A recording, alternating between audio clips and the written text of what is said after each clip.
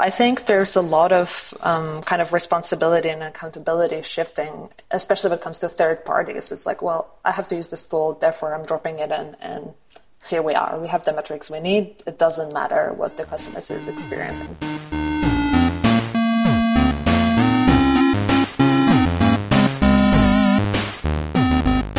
That was Carolina Stuhr, and this is Chasing Waterfalls, a podcast featuring conversations with the people working to make the web faster for everyone.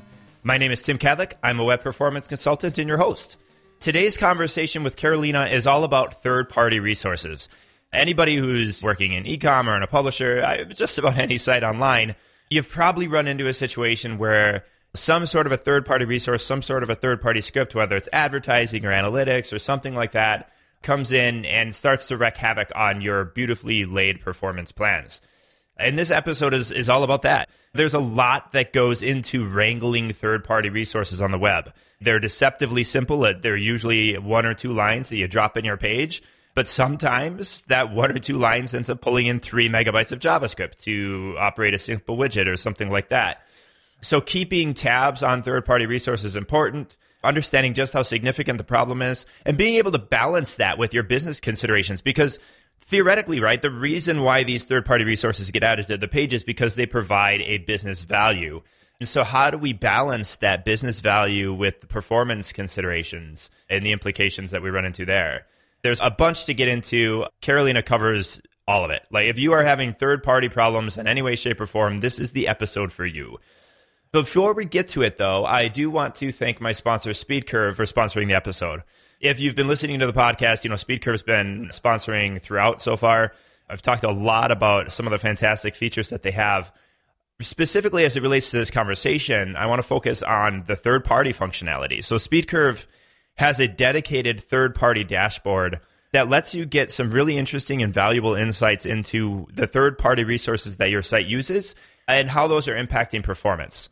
So out of the box, they'll give you a waterfall that you're kind of used to, showing all the different requests of your page, but they'll highlight what the third-party resources are there and sort of group those requests together. So you can see at a glance, for example, what Google Tag Manager is pulling in, or whatever third-party resource it happens to be. And you can see, oh, hey, they're pulling in 20 requests. Those 20 requests are doing 600 kilobytes, and they're blocking the CPU for 150 milliseconds. They make it very easy at a glance to see the performance impact of these different third parties. They use the third-party database that's being maintained online by Patrick Hulsh, which is becoming sort of the de facto standard for identifying automatically what third parties are. That being said, if there are any third-party resources that it doesn't flag as a third party or that it doesn't recognize, you're able to, in your settings, go in and set up your own custom third parties. So, for example, Chasing Waterfalls didn't identify Simplecast out of the box.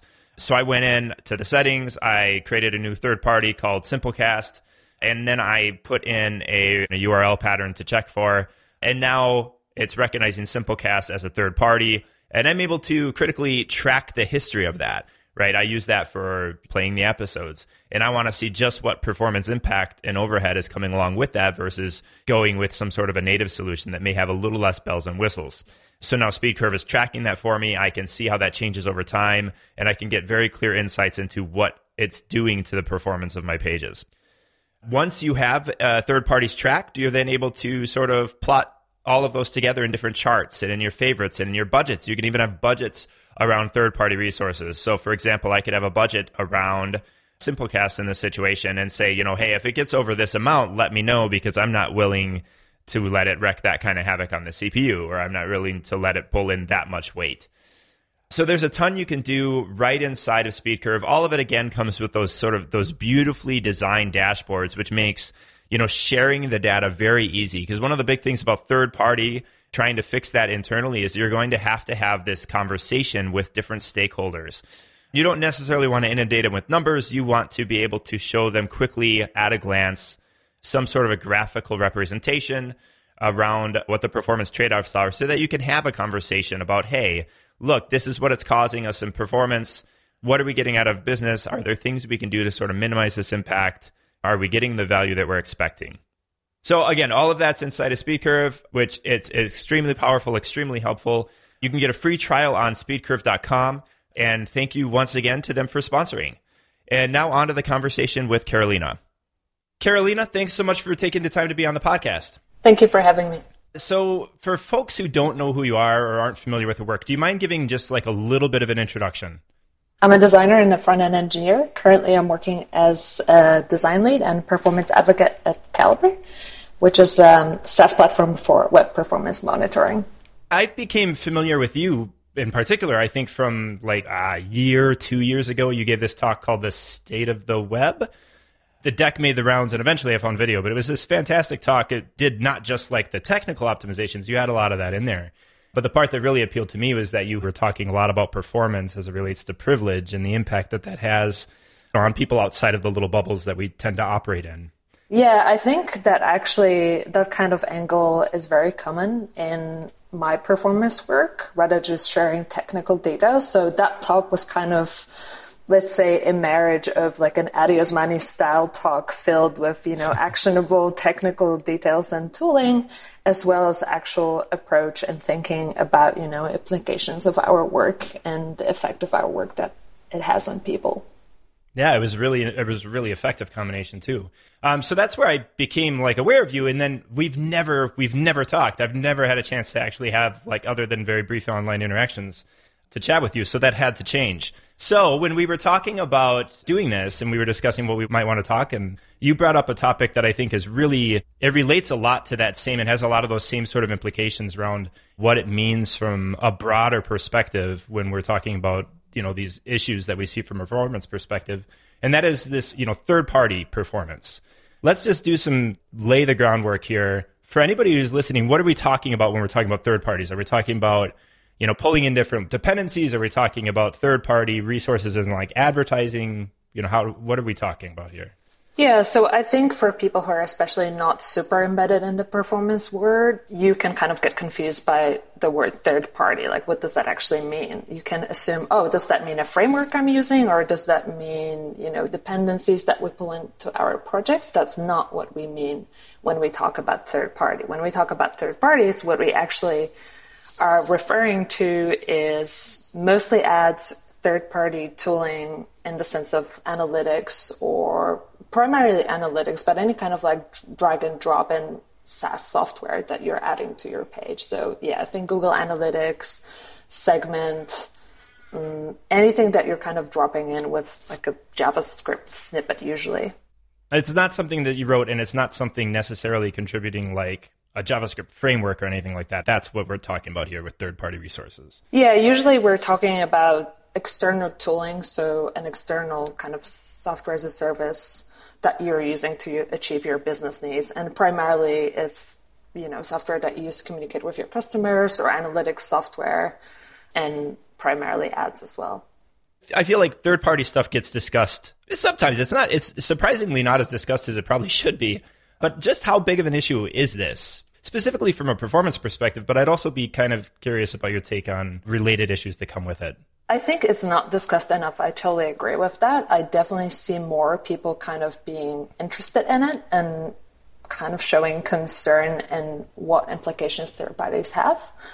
Because I'm so embedded in the performance work from the standpoint of actually working on performance tooling and performance products, I'm very close to that subject. And what we've observed is that third parties vastly contribute to performance issues and bottlenecks. And I think one of the really interesting statistics in terms of like seeing the impact of the third-party tooling is something that Patrick Halser did, the third-party web project, where he outlined that around 60% of executed JavaScript on top 4 million sites is actually external.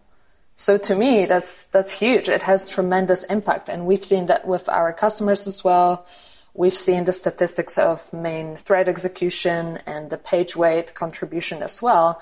And they're just humongous when you compare it to, what the code that you actually write yourself and the code that you release. That is a huge chunk of execution. And just to be clear, that's excluding pulling jQuery from a Google CDN. That's not included in this conversation, right? No, that's not included. We're talking like ads and business kind of tooling, A/B testing, customer success, analytics. So what's fascinating to me about this, I guess, is that 60% of executed JavaScript, we talk a lot about like JavaScript being the primary bottleneck from a performance perspective today, all that damage that it can do. But here we're inviting a huge chunk of code into our pages in the sake of business or advertising or analytics or whatever it happens to be. But we're basically giving, 60% of the JavaScript that we're pulling in, we're giving control of that experience to some extent to these third-party providers, right? Like when we do this, we're giving them some level of control over the experience that we're trying to provide. Yeah, I think it's definitely an interesting dynamic. And I think that's definitely more common to kind of, add on those services and teams that don't have an established performance culture. I think people who are really set on performance as one of their primary objectives, they really do pay attention to what they add to their sites or apps in terms of monitoring and services. But if you don't have that culture, it's just so easy to drag and drop another tool. Like it's literally usually one line of code. So people just don't really think about the responsibility and accountability and the impact of adding those tools, especially if you're talking about business objectives. And a lot of those tools kind of feed into those like kind of crucial business objectives, like understanding your customers, boosting revenue. So it becomes really easy to just, obviously we have to add this tool. There's nothing to talk about here. Like we just need it. So there's just no conversation there. And you mentioned, too, that you said, one of the things that you'd notice is that a lot of people seem concerned about it, but that's kind of maybe where it stops sometimes. And I want to kind of go back to that and unpack it a little bit, because it seems to me like a couple of things come to mind based on what you've said here, and based on my own experience, too. The concern comes from maybe a few areas where one is what you just talked about, right? Maybe that culture isn't embedded and they're missing the pieces that they need to be able to have tighter control on that. Part of that could be concern over the mystery of it. Like, there's a lot of hand-wavy things around third-party performance implications, but then, how many people have actually sat there and figured out, hey, we are getting hit this bad, and this is what it's causing us. And then sort of that trade-off, I think, is one of the third things that come to mind is sort of a lot of companies don't really know, like, when I use this tool, what am I giving up in the process? Like, am I actually making a right value exchange here? So I kind of want to, like, go back, if you don't mind, to each of these things a little bit. When you're looking at, customer sites or in your own sort of just random profiling, which most of us performance people do because we're a little twisted like that, have you seen like patterns or code smell kind of things that are signals that, hey, hold on, there's something funky going on with the third party here that you got to watch out for? I feel like there are so many things you could be picking on. Obviously, the first one is the size, and you won't know until you either create like kind of a standalone use case for this is my website or product with this tool and without, and compare the benchmarks, or use a tool that will disable those third parties for you and see like, oh, actually, this is the impact and now I can quantify it. So size is definitely one of them. You could go as far as actually reading third-party code and see like, is this script actually referring to some other script? I know there are tools that actually have like recursive references. So the size that you see on the surface isn't actually the size and the number of requests that end up happening at the very end. So I think size and maybe looking into whether the script refers to other scripts inside is something that I would kind of look at the very beginning.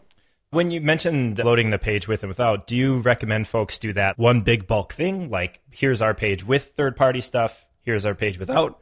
Do you recommend people be a little bit more granular? In a situation where you have a bunch of tests where each test is just pulling one provider out at a time? Or do you think there's sort of a progression to get to that point? I think it's definitely useful to be granular. We've actually recently built an interface to just kind of surface that kind of data. I feel like you can surface third-party data through Lighthouse and you can surface it through Chrome developer tools, but I feel like the impact that we talked about, like 60% of execution on the main thread, is still kind of hidden. So you need an interface that will show you this is how much page weight it will have against the total page weight. This is how much impact it will have against the script execution time. And then you can drill down on these are all of the third parties. What's the size? What's the execution time? And then you can identify, your main offenders, which, might be something that you didn't expect was kind of like one of the main offenders. So I think definitely being granular and creating testing profiles And disabling specific third parties will give you more information into where the bottlenecks are and what is the performance strategy we can adapt to solve this problem. Do we need to actually get rid of this third party? Do we need to find a new service that provides the same kind of tooling? Or is there a strategy that we could, develop to mitigate this impact? Sure. So let's go to that. I mean, the next part of this question then is like, okay, so we find out that such and such a tool is costing us, it's loading megabytes of JavaScript. Let's just say, hypothetically, not at all a real world example, but let's just say that there's a widget that's pulling in React, an entire React app, just to execute something really small on your page. So it's slowing everything down. Not that I'm saying I have ever run into that. But how do you go from that point to saying, hey, that this service that we are paying for to do X is wreaking havoc? How do you have that discussion with the rest of the teams around like, okay, we've got this performance issue, but maybe you're still getting some business benefit from it. How do you make that logic leap? I definitely have actually an example of that because we had an issue with one of the providers for like a customer success tool. And it was vastly non-performant. And obviously as a performance company, like performance is the first thing for us. We have to be super performant. So this tool that was kind of crucial for business operations and like customer success was really contributing to performance issues. So we thought, well, the cost of migration will be large. We are not sure if we can find something that will offer the same service. So how do we progress from here? And one of the ways we've mitigated that problem was to actually, it was a chat widget to make it maybe more, I feel like this reference won't work very well if people can't visualize it. So it was a chat, kind of like customer success widget. So what we figured out to mitigate the performance hit was to actually create a fake widget that looked the same, but the JavaScript for the widget wasn't being loaded until someone actually wanted to interact with it, so click or hover action. So that means that there was no initial JavaScript and performance hit from that tool. It was only happening when somebody was actually wanting to interact with it. So it was kind of like, it wasn't the ideal solution at the time, but it was the best solution we could come up with to kind of compromise between business goals and performance. Yeah. And that's maybe, I think, something that people have to really try to keep in mind when they're having this conversation, because I think particularly if you're somebody who does care about performance and like that's something that you get excited about and you really, want to make the site as performant as possible, you find a provider like this that does this, and compromise might not be the word that you want to ever use, right? Like you're just like, this thing is doing, damage. We need to pull it, get rid of it. But I guess it's important to sort of keep in mind, like, again, we don't make sites faster for the sake of making them faster. We make them faster because it's better for the users or the people coming to the site. It's better for the business. If that's not true, then shaving a few extra kilobytes off, even a megabyte off when it actually hurts the experience or it hurts the business may not be the right thing to do. Yeah, exactly. It's all about the context and the value. So you always have to embed those conversations about performance and context and also your business needs. Like that's kind of the ongoing conversation in the performance world was, well, how do we navigate performance that's often so hard to sell and business needs? Because so many times the correlation is so vague and it's so hard to prove with actual hard data. So going back to the chat widget example, that's a creative solution. We've seen that with the thing that comes to mind is social sharing widgets. I remember that was a really big thing. I don't think people talk about that as much anymore, but a few years ago, I remember there was a decent amount of noise over, folks talking about lazy loading social sharing widgets and stuff like that. How did you get to that point? Did you go through a process first where you said, hey, we've got this thing, it's causing damage. Let's look at other providers. Let's have a conversation to the current providers, see if there's anything they can do. Or was it sort of, hey, we know we're going to run into issues. Let's get creative about this right away. Yeah, so this problem actually surfaced when we were redesigning and rebuilding our marketing site. So we kind of had this beautiful blank slate of like super performance site. And then when we noticed, oh, this is the biggest bottleneck. It was super fast before adding this tool, but we also need this tool. So let's create a benchmark. That was the first step. It was creating a benchmark with the current tool that we were using and several alternatives to kind of measure, well, are they way more performant than what we are using? Is there a chance to maybe switch providers? which was definitely a valuable exercise, but at that point we weren't quite ready to make that switch. The cost of the switch was just too big in terms of not only the cost of the software subscription, but also just the work that you would have to do to make that switch, which is why people usually just stay with the tools that they've kind of initially picked. So after kind of benchmarking and figuring out that, well, the other tool is more performant, but the cost of making that switch is actually too large at the moment, how can we figure out a creative solution that will mitigate that performance impact?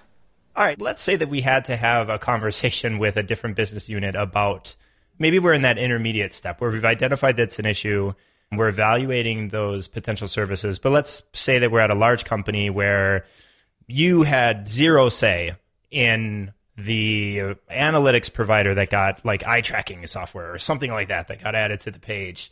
What are some of the things that you should be focusing on, or you would recommend people focus on in terms of having that conversation with whatever the team is? I don't know, the eye tracking team. This is what we've identified. Let's work together and figure it out. What's some of the data or points or things that you would recommend people have on hand? I think this is a pretty standard answer to any kind of team collaboration issue. And it starts with doing the research and gathering the data. Like that's very relevant to performance work, but it also usually when you have any other kind of issue, when you're working with other people and they're not necessarily aware of whatever issue you've experienced and discovered, you have to bring in the data, especially in bigger companies where, you know, you're the performance advocate. Some people aren't or have no insight in performance or accessibility whatsoever. You have to bring as much data as possible to show the negative impact. The impact on main thread execution, the impact of the page rate, showing and doing those benchmark tests saying, oh, this is how our site or our product looks like without this tool or with this strategy that I came up with, to actually show not only the problem, but potential solutions. Because when you just only show the problem, people don't respond to that very well because it's just kind of like, here's an issue that's really big and we should act on it, but I'm actually making no recommendations. So I feel like when you're trying to show those performance issues and get them actioned, especially in bigger organizations, you really have to bring in not only the research, but possible solutions. And I'm sure performance advocates or people who are kind of well-versed in performance will be able to come up with potential solutions, or at least like, this is the road I think we should take. This is the benchmarks we should do, or performance monitoring we should employ to uncover those issues further and be able to actually work on them. So that's from the perspective of, hey, we've identified problems, we need to clean it up. Yeah. When it comes to like code, for example, I love shifting the performance conversation, the budget conversation, whatever you want to put it, as early as possible. That means like as a developer, I want to be able to see, I want to make it clear to the developers on the team as they're writing code what the performance implications is. Are there things that folks can do to sort of get close-ish to that for when we're talking about, you know, organizations where, you know, maybe they're using a tag management system and you've got 5 or 6 different teams that are all just dropping different things in based on what they're coming across that's useful? How do we get to a point where we're catching those third-party offenders before they go out? We come back to like having a reliable performance monitoring system, because that's where it really surfaces the problems, especially before they hit production.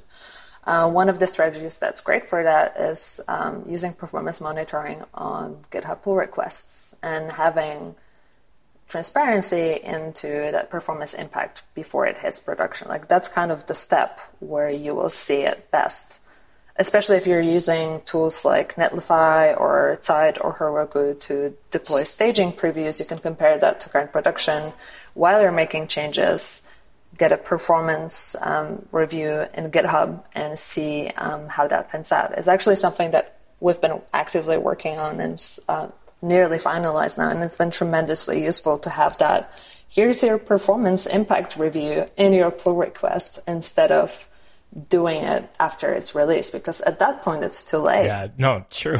Right. I always think of the old study that is years ago. I think it was Google, like, was trying to find out what happens when you insert a delay when things are slower. So they inserted like an artificial delay in search results.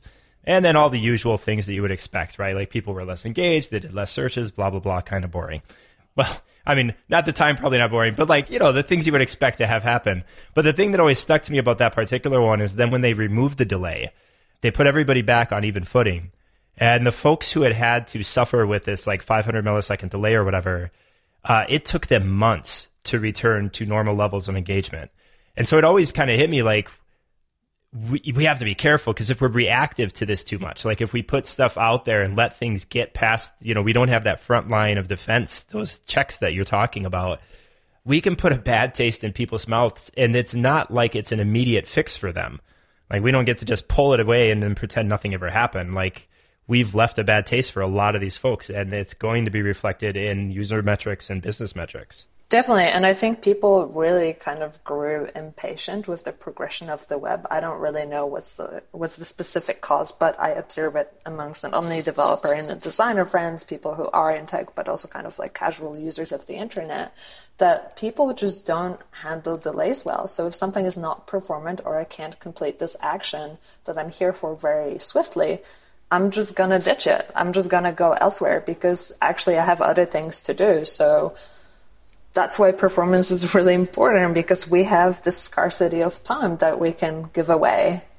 And that's a really good point, I think, about like your friends that aren't the developers or the designers. Because as a developer, you or I will hop out on a page, and if it's slow, I don't know, maybe we put in an ad blocker, or maybe we open like Firefox Focus or something that's going to shut all that stuff down, because we have a suspicion that it's these third-party things giving us grief. I haven't looked at like ad blocker usage or anything like that, but for somebody who's not got that technical background, I don't expect that to be their first like thing that they're going to reach for. I mean, have you seen? Are they like with the folks you've talked to? Are you expecting them to do something like that, or is it more like, hey, you know what, this is really slow. I'm leaving. Yeah, I've seen a lot of kind of the departure approach. Like I've seen this in my parents, who like they're fairly technical for their age, but they had no idea ad blocker existed. So when I installed it for them, they were like, wow, the web is so much lighter suddenly. This is back to your state of the web kind of thing, like this idea of like this broader implication of the performance, because, I mean, two things, right? Like if they're just leaving, they're not blaming third parties, they're blaming us, right? We could say all we want about like the amazing job we did on our performance, but if we're letting third parties tear things apart, we're still the ones in trouble. But there's also like, if they don't know these other things are available to them, there's other issues we're inflicting on them. It's not just pure performance baggage. I think there's a lot of kind of responsibility and accountability shifting, especially when it comes to third parties. It's like, well, I have to use this tool, therefore I'm dropping it in, and here we are. We have the metrics we need. It doesn't matter what the customer is experiencing. And it's also really easy to say, well, this widget I'm using for A/B testing is really non-performant, but what can I do?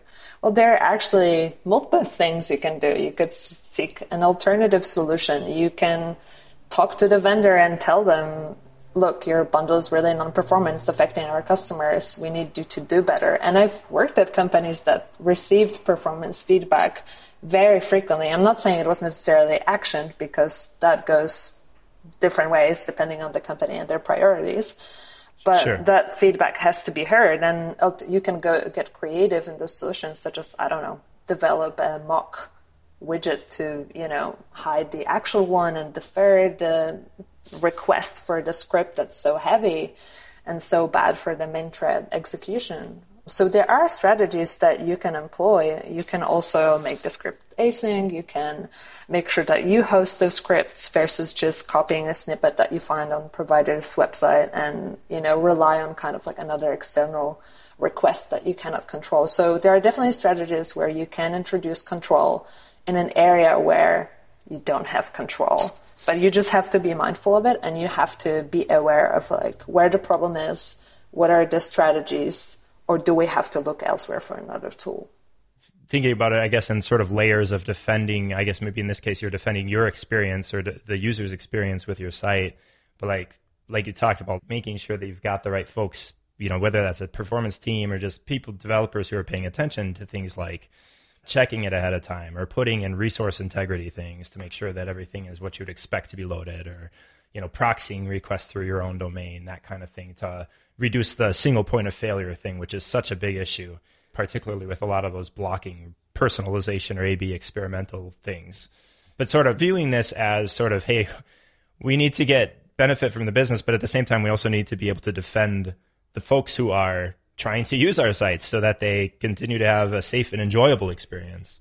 It really comes down to performance culture. Like I've seen this happen in so many times in companies that do have strong performance culture and believe that performance is important, and they did manage to prioritize speed and accessibility and great user experiences at no cost to, swapping all of the tools that they're using for, customer success or analytics.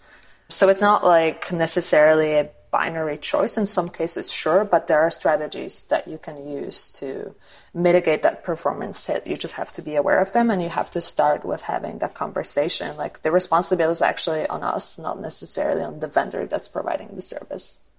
Yeah, which it's an important thing to remember. And I think it also helps you to sort of maybe remind yourself that if you view it that way, like the responsibility is on us, I think it stops you from being able to have that cop out, right? To say, hey, it's the third party stuff. There's nothing we can do. But I also feel like it almost gives you, to some extent, some ownership over these third party things. You talked about talking to the providers and providing that feedback and giving that performance thing. In my experience, very few companies do that. Very few companies say, oh, we found this terrible third party issue, and then talk to the third party performance people with what they've talked about and try to get it fixed. I haven't seen a lot of companies do that, but I've seen when I've done it, when I've worked with companies and had them do this, I've seen third-party providers be very receptive to this usually. Yeah, I mean, you won't know until you try, right? Like, you have no idea about how much of that feedback they actually are receiving. Like, have they ever heard it, or do they hear that every single day? So, and I mean, if you're a performance expert, like actually talking to those companies and those vendors saying like, hey, this is the problem I've discovered. These are the metrics. This is how heavily it affects our users. This is important. Like, I could even advise you. Like, for me, this is different because I'm actually a performance advocate and working in performance world. So I usually offer advice, but just being empathetic and showing the problem, showing the context and the data can be tremendously helpful. And sure, some organizations will ignore you and won't act on that feedback, but some actually will. I think Intercom was one of those companies where their chat they did some great work, didn't they? Yeah, recently I think they reduced their size of the bundle 60% because they knew it's a crucial tool for customer success and getting new customers in and support as well. And I think they got a lot of complaints, and they worked really hard to make that bundle way smaller. So I think it's definitely possible to get that feedback on board for a vendor, and they will actually action it. But you have to try. You have to get out there.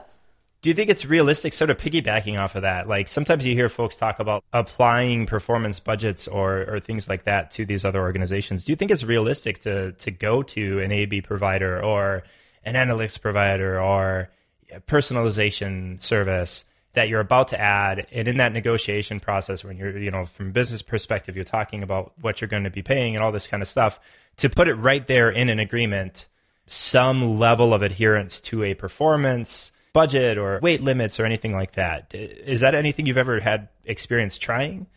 I haven't experienced it personally, but funny that you mentioned that because I actually was thinking about it yesterday. So when you think about, let's say, like enterprise agreements, and those agreements oftentimes have SLAs for uptime. So you enter an agreement saying, this is our expectation, we're paying for it, this is what you have to deliver in terms of uptime, this is a tool that's crucial to our business.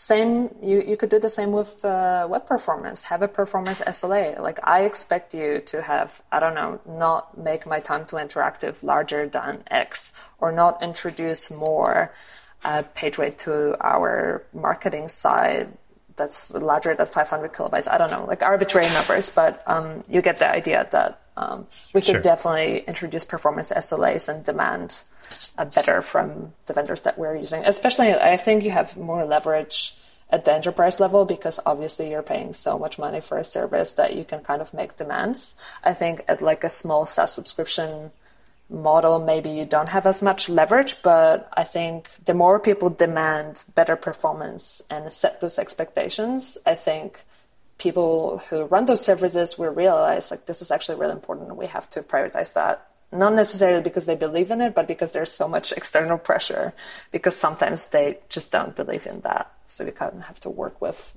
whatever is on the table. So if you don't mind, I want to take a step back and do sort of detach a little away from the technical side of things, though, and talk about the broader implications of third parties, the way we've been using them, things like that, from more of an ethical perspective. Because again, that's an angle that I'm always very, very interested in. I think it's particularly in the last few years, it feels like we've had a very rude waking up, I guess, inside of the community to some extent, at least, or at least it's starting to happen around this conversation, which I think is important.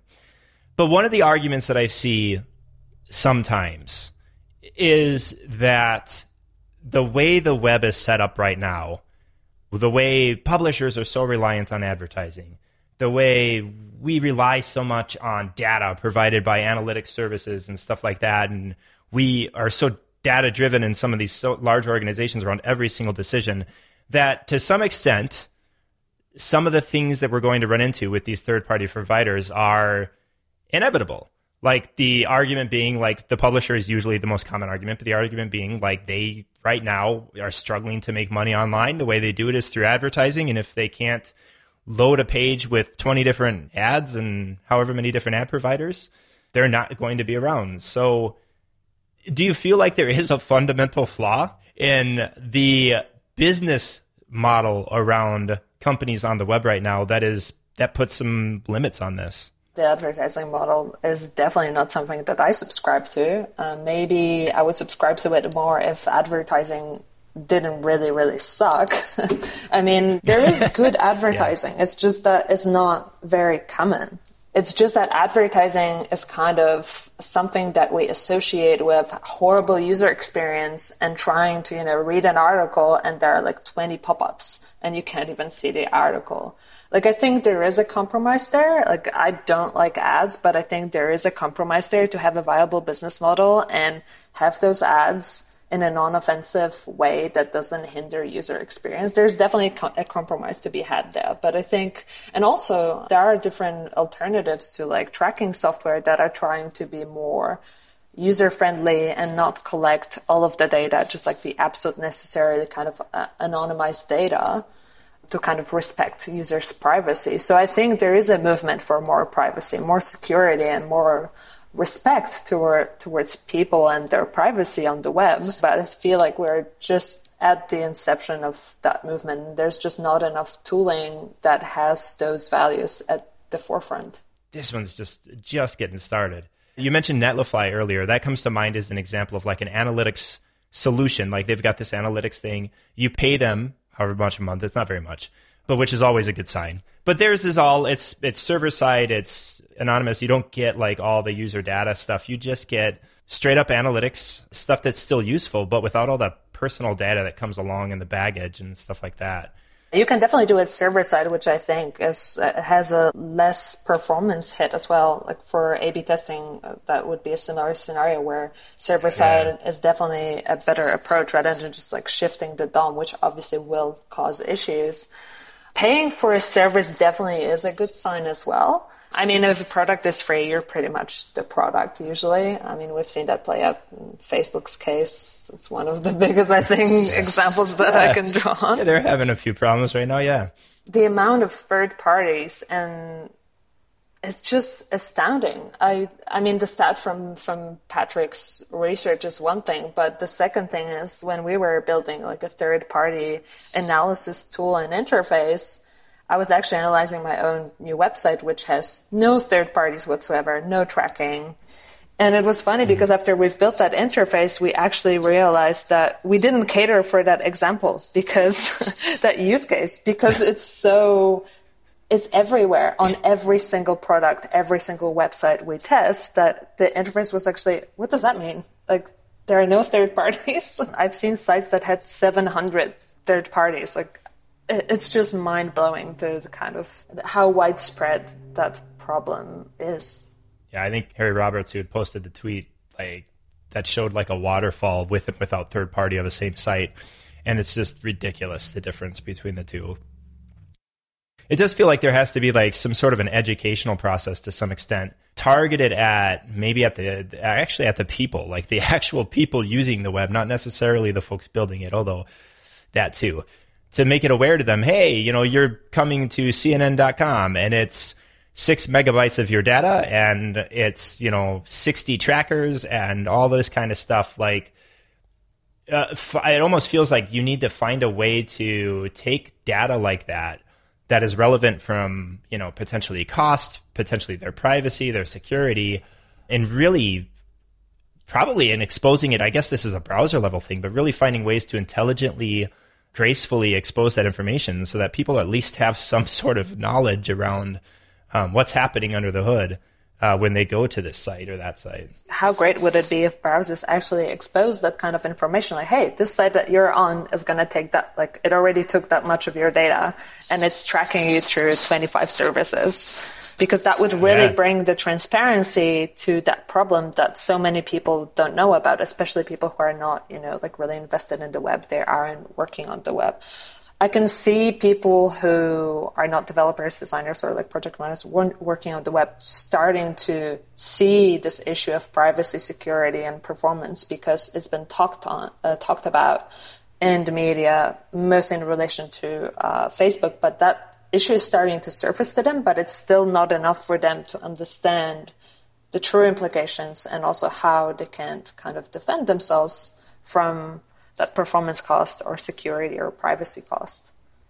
Right. I guess I have seen things like that, but it's always been in sort of side browsers like Firefox Focus, like something you have to go out of your way to install, like not your default browser experiences at all. It definitely feels like there's room for something like that. And then on the developer and business side of things, it almost feels like we need to introduce a little bit more friction back into the process. Like, not to rag on it, but similar to sort of the NPM install sort of culture, it's really easy for us to do this with third parties too, to just drop this here and drop that there. Like everything is made to very much so simplify that process. Almost feels like kind of take a step backwards and actually make it a little harder to do that. Introduce a little bit of pause into the process so that people are considering like what we're actually throwing in there when we do it, instead of just making it so easy to just drop another service into place. I feel like there are things that are happening though, like Google pushing penalization of websites that are not performant and pushing them down in search results and doing all of this advocacy work and really visible high-level performance things. Like that's very helpful. And I think I definitely, as someone embedded in performance world, I see the effects of that, and I see more and more people who weren't invested in performance now coming to us and saying, hey, so we just realized performance is important. Please help. I don't even know where to start. So it's definitely creating awareness and it's creating friction in the performance world from people who are not interested or didn't see the value in performance before. Yeah, I've seen that a lot from myself as well with like, especially the Google search stuff that you were talking about when they did the whole, what did they call it? I don't remember what they called it. They had some fun name for it. But some name for like the throwing it into mobile indexing results and stuff like that. It's to say I've been hearing from a lot of companies who are like, hey, we heard that it's going to be a search engine thing now in mobile. Or I guess the other thing too is they shifted PageSpeed Insights to use Lighthouse now, whereas before it was like this older rule set. And everybody's scores kind of dropped because Lighthouse is much more up to date in terms of what it's testing against. And so I'd get all these people that, maybe performance wasn't a thing for them before, but because of the search engine update and because their page speed scores, which they've been, ingrained matter from a search engine perspective, had plummeted, they were paying attention suddenly. So I think you're right. There are things happening like that. And I guess it seems like a pretty effective way, at least, to sort of get that change started. It's also funny, I think, because when they start using Lighthouse and they also simultaneously use PageSpeed or other kind of performance testing tools that Google has out, what they see when they're kind of starting with their performance journey is different results from different tools coming from the same vendor. And that really confuses them, and I don't blame them at all, because without the experience and knowledge in performance, you would be very kind of baffled by those results. But what they don't understand is like those tests are conducted in different locations. Those tests have different kind of test profiles set up. There are things happening in the background that, there's a different setup. There's a different environment for those tests. So you're getting slightly different results. But because there's no education surrounding that, people are really confused with those results that they're getting with different tooling. And then they get frustrated with performance tooling and performance in general, and that kind of hinders or prevents them from progressing in their performance journey. Yeah, trust is such an important part when it comes to performance monitoring and measurement. If you're using the same tool and getting different results, or you're on different devices or whatever, and that education isn't there, it doesn't take much to throw people's trust of those results off. And as soon as they don't trust it anymore, it's really hard to get people to pay attention again. Definitely. I think there are actually two kind of aspects here that I've definitely observed when working on Calibre and like test verification and building that trust, is that people have to understand statistics a little bit and how numbers actually work and how to, how to work with vast data set, how to set up reliable testing. Like you just can't test once a week or once a month. That's just not going to be reliable data. No. So you have to understand there will be a level of variability, but understand like how it actually works, when it happens and when to be okay with it. And then from kind of like whatever performance tool you're using, you have to have test verification in place to ensure that, this isn't a one-off, this isn't a failed test, or this isn't just some wild result I've gotten and just put it into charts. Because a lot of tools do that, and that surprises people, and that doesn't bring trust. So you really have to make sure that whatever performance tool you're using has that kind of reliable test verification in place. You should expect that there are going to be anomalies. That there's a reason why we look at like the 90th percentile or 95th percentile in many cases, right? We're expecting some variability, but you want to know when it's there, it's a valid reason, and not because the monitoring solution you're using had problems scaling up. I know Calibre has put a lot of work into this. I've talked to Ben a little bit about it. I think I remember seeing him tweeting about it as well, but I know you've done a lot of work at Calibre around, test verification and making sure that, hey, if you've got an issue, it's a legit issue. It's not something that went wrong on Calibre's end during the testing, or some system somewhere didn't scale up fast enough. Like it's a legit thing that you should look into. Yeah. We've done a lot of work in different rounds to make sure that the data you can trust it. Like trust is something that we take very seriously. So we did really establish several algorithms to make sure that, when we are putting data into charts, or like an insights performance report, like it's actually data that's valid and correct, because you're making decisions based on that data. So we did employ a range of different tools and algorithms to make sure that, the test results are verified.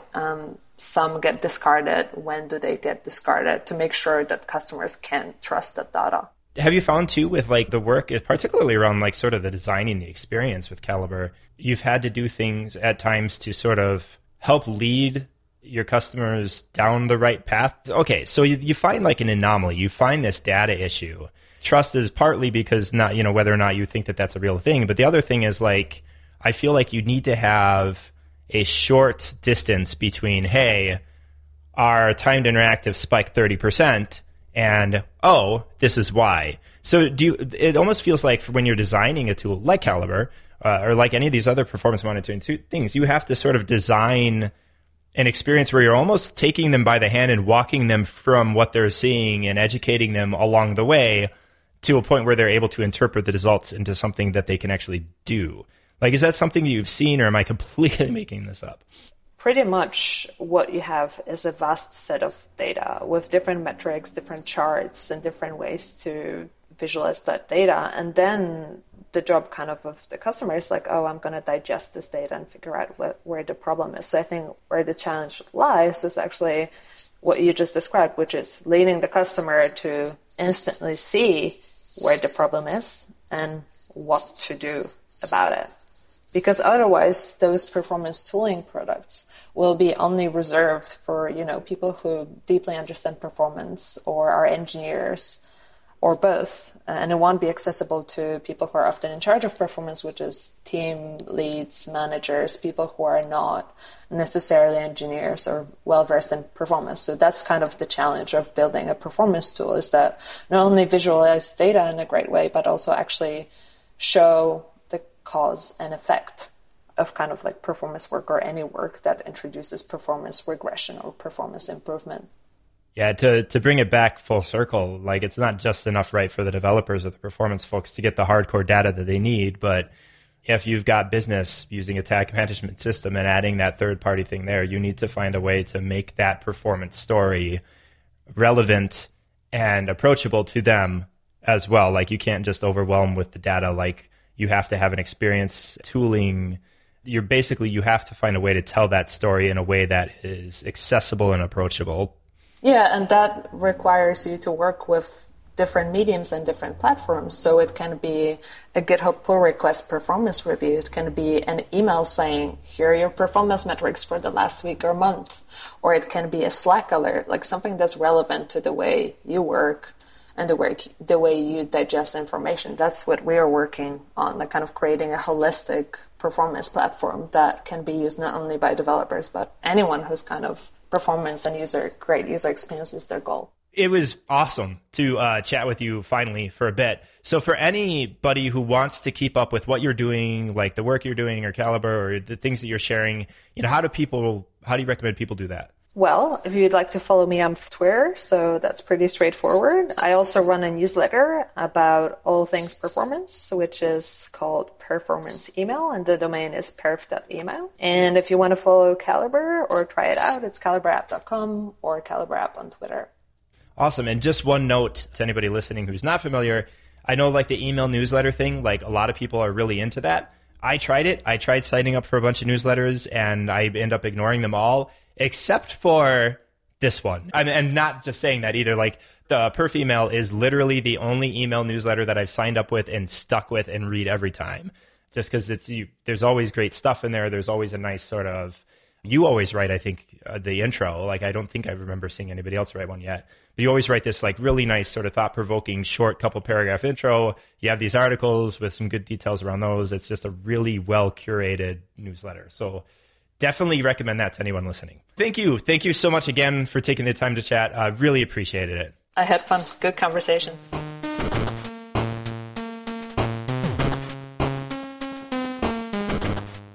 Thank you for tuning in. I hope you enjoyed the conversation with Carolina as much as I did. I really appreciated that she approached the topic from a variety of different angles. I think the technical considerations are critical, but there's so much process that comes into play. And I think having that sort of broader picture, too, and understanding of the role that third-party resources play, for good or for bad, in the open web is a really important part of this puzzle. If you enjoyed this episode or you enjoy the podcast in general, and you want to make sure that you don't miss out on any of the other upcoming episodes, please subscribe in your favorite podcast subscription service or application. It should be in just about all of them. We've got episodes coming up with other people inside of organizations and talking about like what are they doing internally to try and foster this culture of performance internally. We also have conversations coming up that are going to be a little bit more technical or a little bit more focused on a singular topic. We've got one coming up that's going to be all about understanding HTTP 3 and sort of the implications of that. Some stuff around standards creation. There's going to be a nice variety coming up, so hopefully if you subscribe, you won't miss any of those conversations. And if you feel so inclined, feel free to leave a comment or review. That's always appreciated, and it helps to get the word out about the podcast. The podcast is produced, as always, by Steph Colburn from Edit Audio, and the intro and outro music that you heard is done by Daryl Banner. It's the 8-bit cover of TLC's Chasing Waterfalls.